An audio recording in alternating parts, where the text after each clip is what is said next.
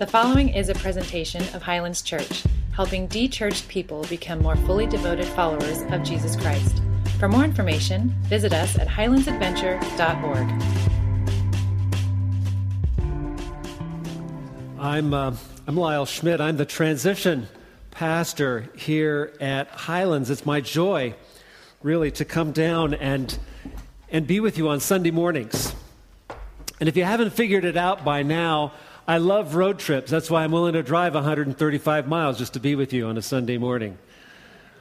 Fact is, I've always loved road trips. Ever since I was a little boy, I remember the road trips that we would go on as a family. My father couldn't afford a lot of time away from his job. He was the only person who was the company. And so when he wasn't working, there was no income. I know some of you may be in that boat as well. So we took very few vacations. Sometimes they were just weekend things. And most often they were just weekend things. And so we made the most of every time we had that we could get away. My earliest memories are of waking up at 4 a.m., being shook by one of my parents and being told to get up and get dressed and to get in the car because we're leaving in so many minutes. You ever feel that call where it's like, oh, you're shaking from a deep sleep? Kids like to sleep in, you know. So I knew something was different when my folks would come in and wake me up at 4 a.m. I'd get up, groggy, get to see your siblings and your parents groggy. Gather my stuff. Some of it was already together, but there was always a few last-minute things and items that we wanted to throw in. Pile all of us in the station wagons. Forget seat belts. You just laid out in the back. And off we would head as a family into the darkness.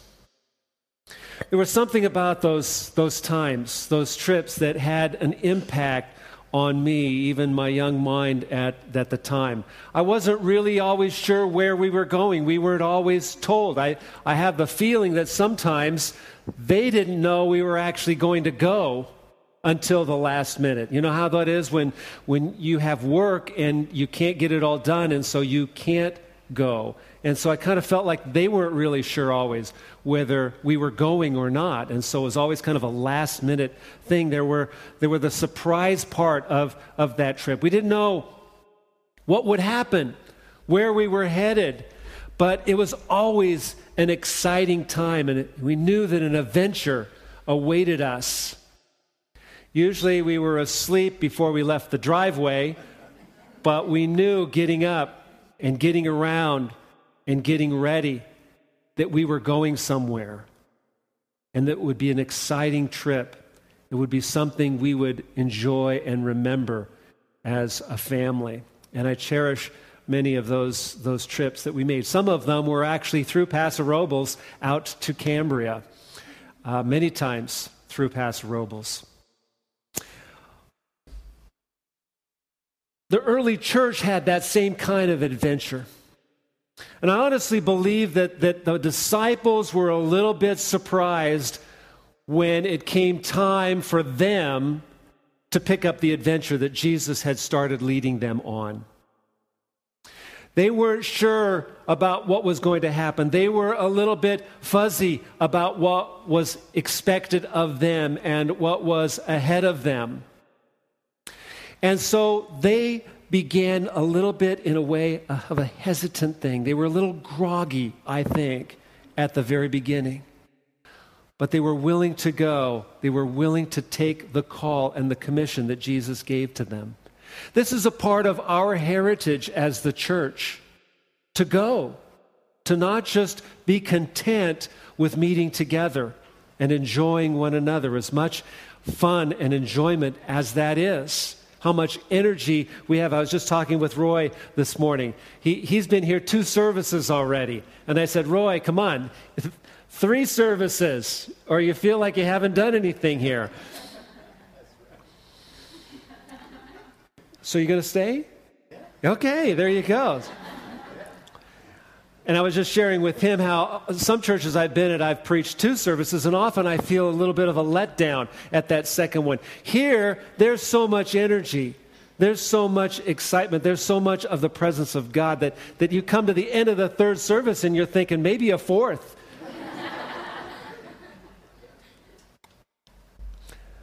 The disciples were called to go on a journey, and that is a part of our heritage, to make Christ known in the world in which they live. And that was a very hostile world towards people of faith, especially Christians.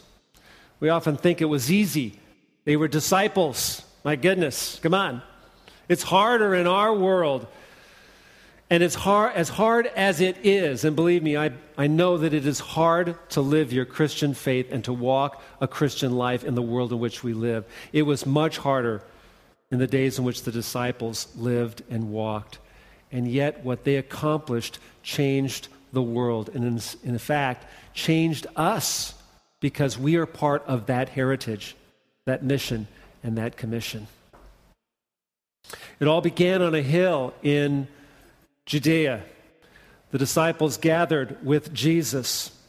And the first chapter of Acts, this is what Luke records. So when they all had met together, the disciples asked him, "Lord, are you at this time going to restore the kingdom to Israel?" He said to them, "It is not for you to know the times or dates the Father has set by his own authority, but you will receive power when the Holy Spirit comes on you, and you will be my witnesses in Jerusalem and in all Judea and Samaria and to the ends of the earth." After Jesus said this, he was taken up before their very eyes, and a cloud hid them from their sight. They were looking intently up into the sky as he was going, when suddenly 2 men dressed in white stood beside them. "Men of Galilee," they said, "why do you stand here looking up into the sky?" And of course the writer goes on, but I'm going to stop right there because I think that is such an important statement about the disciples' mentality at this point. They were standing looking up in the sky, not sure exactly what they were thinking, but obviously they weren't doing anything. It's an honest question. Why are you standing here looking up into the sky? They weren't sure what their next step was. They had spent 3 years with Jesus, being trained, listening to his stories about who God is and how God relates to us, learning the parables that he gave about how we treat each other, who is our neighbor, what is God like, and how often does God forgive us and call us into his presence. How often we are lost and God seeks us until he finds us and then rejoices once we are found. The first part of Acts, and in a sense all of Acts, talks about what it means to be a disciple and what the disciples' commission was. And that is our commission as well. It was to be a witness, to take what Jesus had said, to take their knowledge of who he was and what he had done, and to share it with those who were willing to listen, indeed who wanted to listen, to bring the kingdom of God to others, not to restore a kingdom to Israel, but to take that kingdom out into the world to those who are hungry and thirsty for the presence of God. See, Jesus in John said, "I am the way, the truth, and the life. No one comes to the Father but through me, except through me." That was their commission. That was their mission. It was that important. And they believed that so deeply and so fully that they were willing to take that message throughout the entire world as they knew it in their day. They were witnesses of what Jesus had done and said to those who didn't know, who hadn't heard, and who so desperately wanted to know. That's our commission, friends. As Highlands, as the Church of Jesus Christ in the 21st century, to take that mission on the road, to take that witness on the road. We too are those same witnesses because of what we have heard and seen and what we know. So what is a witness? What does a witness do? What is their responsibilities? How do they act and respond? What's their job description in a way? We always want to talk that way. You know, we think a witness is somebody who sells us something, right? Because we have so many people who sell us stuff. I was chatting with my two sons just this past week. They've signed up for some iPhone that's coming out. And I don't know if you like Apple things, if you like Android. I don't know which. I've always been an Android PC kind of guy. I'm not cool enough. I keep telling them I'm not cool enough to be a Mac person. And one of the things I noticed is that iPhone users don't become iPhone users. They become iPhone salesmen. They somehow think you should own the same thing they own, and that somehow what you have just doesn't make it. Maybe it doesn't, but I can still make a phone call. I thought that was what a cell phone was for. And my phone does way more things than I know how to do it. And they keep saying, well, let me tell you, it's that iPhone is just way simpler, and I'm sure it is. But we think that's what it means to be a witness, to somehow be a fanatic. And I'm talking about my sons. They're fanatics about this. And I'm not critical of anybody who has an iPhone. Believe me, they seem to be an okay kind of product. Trust me, there are other things out there, okay? But we fear that title of witness because we think that's what it means, that we somehow must become a fanatic about what we believe in the way we share and who we talk to about and how we sell our faith. And that's not what being a witness is at all. A witness simply shares what they have seen or what they know or what someone has done that they know about. And oftentimes, it's when someone asks. It's not even out of the blue where they come and say, let me tell you, to somebody who doesn't want to know.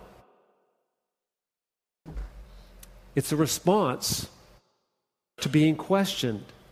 Somewhat like a witness at a trial. And I know we have so many drama shows about courtrooms and trials and all of that. And so what we realize and what we think about being a witness comes from that. We think that as a witness, you get on a witness stand and you're grilled. And we kind of are afraid of that. We think someone's going to make us say something we don't really mean, that we didn't really do, right? They're going to get us confused in our thoughts, and we're going to say something stupid like they do on TV. Or maybe we're just going to all of a sudden blurt out, okay, I did it, right? Just to get them off of our backs the way they grill on TV shows. We fear that kind of witness. One of my favorite drama TV shows was the old Perry Mason shows. Like Perry Mason?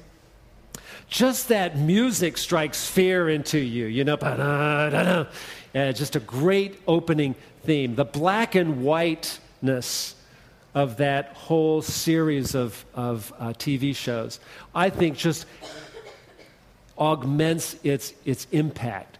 That contrast between good and evil, of right and wrong, of truth, of justice, of finding the guilty party and getting them convicted. And of course, Perry was a master at getting people to admit that they were the ones. We fear that kind of witness. We don't want to be caught in that kind of a situation, to be on trial in a sense as a witness. Sometimes the witnesses themselves became suspect, their motives and their purpose and their reason. Are they really telling the truth? But that's what a witness should do. tell the truth, tell what we've seen, tell what we know, tell it clearly and concisely. The best witnesses on Perry Mason were the short ones, the ones who just said a couple of things. You could believe somebody who says a couple of things. When people start talking and rattling on, like preachers do, you kind of start going, I'm not sure. After someone's told you how wonderful an iPhone is 10 times, you kind of wonder, they trying to sell me or are they trying to sell themselves? Right? So the simplest thing, the concise thing, the short thing, the truth is what a witness should be doing. And very simply, not to convince, but to just share what we know and let someone else take that information and deal with it. Now, I had an opportunity to actually be in a courtroom and to sit on a jury. Rather than watch Perry Mason episodes, to actually be in a courtroom is quite different. I understand now why people avoid it. Why they don't even send back the little form, right, that comes in the mail that says your jury duty, send this back, right? They know where you are when you send that back. It's kind of like responding to those emails that just spam out to you and you click on something. They know you're a real person then, and they come after you. I sat on a jury for a traffic violation, very minor kind of offense. The witnesses were all over the map when they were testifying. It seemed like these two attorneys would ask questions just to ask questions, just to make it even more confusing than it already was. Perry Mason would never ask a question unless he needed an answer. These guys seemed like, I would just want to talk to you and just would ask you about the weather. It just went on and on. It was a crazy trial. The trial went on for half a day. The jury deliberations were 3 days long. We couldn't figure out who was telling the truth and who wasn't. Oftentimes, I felt that the person who saw the least was focused on the most in the jury room, that they were believed more than others who actually saw something that pertained to the traffic violation. And in the end, the jury was hung, or at least they should have been. We had no decision. It was a split decision, and I was one of those that was a part of making it a split decision, and there was huge pressure on me and another fellow during that time to comply, to conform, to just agree, and we could all get out of here. The pressures of that and the weight of making that kind of a decision is not a fun thing. I know why I'm trying to avoid it, and others are trying to avoid it as well. They weren't clear, this jury, as to what was said and what the truth of what was said. And you see, that's where we as disciples and the disciples in that first century were struggling a bit. I like the fact that they were a little bit confused about what they should be doing and what they should not be doing. I like that because I feel that way. I'm not always sure what my role is, what my jobs are, what the tasks God wants me to do are. And to realize that the disciples who had spent 3 years with Jesus didn't have it clear is a comfort to me. I spent 3 years in seminary and came out fuzzier than I went in. And that's just the way life is. We are a bit fuzzy until things start falling into place, until things start becoming more clear. They asked Jesus, are you going to restore the kingdom to Israel at this time? Now, this is a politically motivated question. You see, the people of Israel, the children of Israel, thought that God was going to make this great political earthly kingdom out of the nation of Israel. And even though the disciples had lived with Jesus and knew that this was not what Jesus was about, at the end still have to ask that question. still have to get the fact clear in their minds. Is there going to be an earthly kingdom here or not, Jesus? And so they ask, are you going to restore the kingdom to Israel? Now, Jesus knew that the kingdom was not an earthly kingdom for Israel. What Jesus had been teaching them and telling them about day after day, month after month, was that it was going to be their responsibility to take the kingdom to the world. Not a kingdom given to Israel, but a kingdom taken to the world around them. To be a part of the family of God, the invitation to come into the family of God and into the kingdom of God was the disciples' responsibility. That was going to be their job, to take it to Jerusalem, Judea, which was the county, the surrounding area of Jerusalem. You'll get maps on Wednesday, by the way, if you'd come to the Bible study. Samaria was the neighboring province, and then to the end of the world. This was their commission, to take the kingdom of God to these areas. That is our commission as well as a part of the church. That is why we are on a road trip together, to take the kingdom of God to the people around us, to Paso Robles, to San Luis Obispo County, the Central Coast, to the next county, and to the ends of the world. That's why our group went to Africa. That's why we're planning other sorts of activities. That's why we reach out into the community as the Church of Highlands. Those are all ways in which we take the kingdom to the world and fulfill the Great Commission in our lives. It is what God is calling us to do. Now, I don't know about you, but that's kind of scary. I don't know, if I were sitting where you are, I would be going, that's great, Lyle, but I don't know about all of that. You know, maybe there's somebody else better trained than me. Maybe there's someone who knows a whole lot more than me. And I would say, you're exactly right. But, and you knew there was a but coming, didn't you?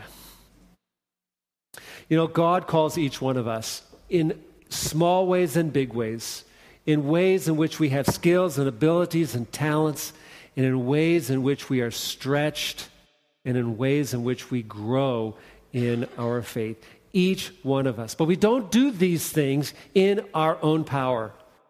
We don't do them because we're good people and we're smart and we're better looking, we're more successful than anybody else. We don't do them because of that. That doesn't really help us fulfill the commission of Christ. It's because God has put His Spirit into us that we are empowered to be the witnesses He wants us to be. There's no other reason. Just because the Spirit of God in us. You notice in the text, Jesus said, you will receive power when the Holy Spirit comes on you. And then the next sentence is, and you will be my witnesses. You see, we often think witness comes first, and that somehow we ask God to bless our witness with His power. That's not the way it is. We have it backwards. God puts His power, His Spirit in us. And because of that power, because of His Spirit, because of His grip on our lives, we are capable and able to be His witnesses in the areas in which we find ourselves. Now, it doesn't take going a far, long haul to be a witness for Christ. It doesn't take going to Africa to fulfill what God is calling on our lives. It's not a bad thing, but for most of us, God's call on our life is probably to be a witness right in our own home. To share what we know about who Jesus is and what He has done with our own family, our own children, our own parents. For some of us, it might be at school to be that kind of witness. Others, it might be at work or in our neighborhood or in our community. These are the places God calls us to be His witness, not to be a salesperson, but to be a witness of what God has done in our lives. It starts with being empowered by the Spirit of God, to be filled with His Holy Spirit. Only then are we successful at fulfilling our commission as witnesses. Only then are we free to try and to fail. And it's okay to fail. It's okay to be fuzzy. It's okay to not have the entire plan and landscape laid out before us. The disciples didn't even have that.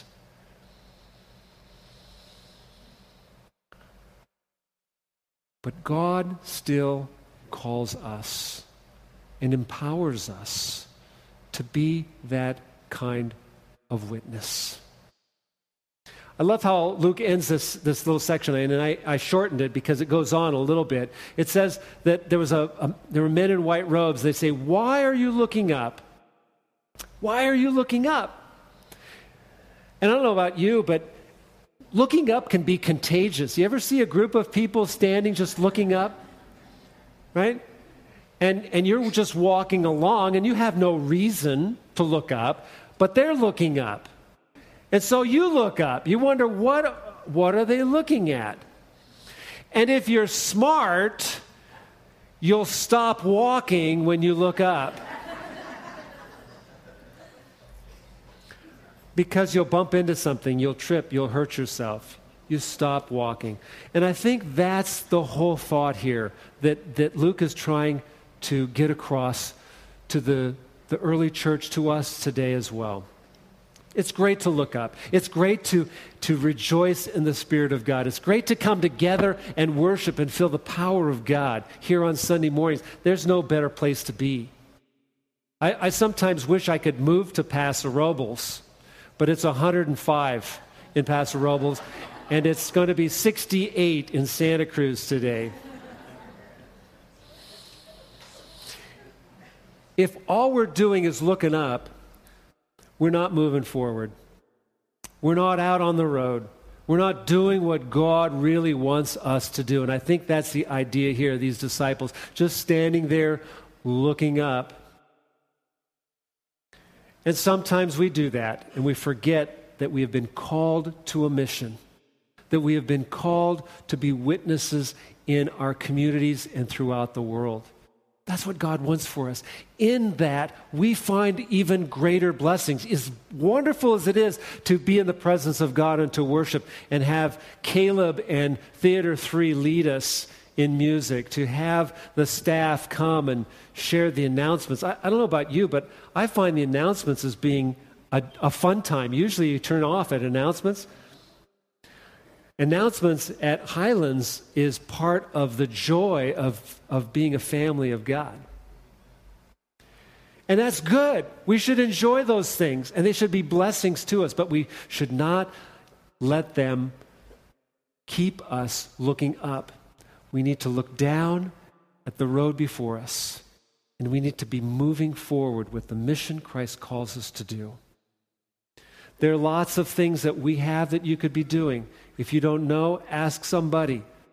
There are things that you even know that God kind of has laid on your heart of something He might want done. That's the way the Spirit of God is. When He pours it out, sometimes we go on adventures. We don't know where we're going.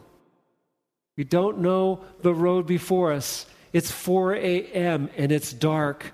And yet we know God is calling us to begin a journey, an adventure.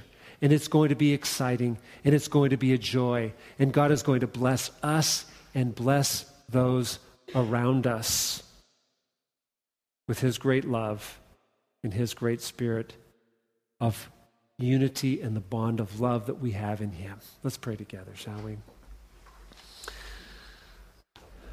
Lord, we thank You for Your call on our lives. We thank You that You do not just bring us into Your kingdom, but that You send us out with Your kingdom to share that kingdom with those in the community around us and in the world at large.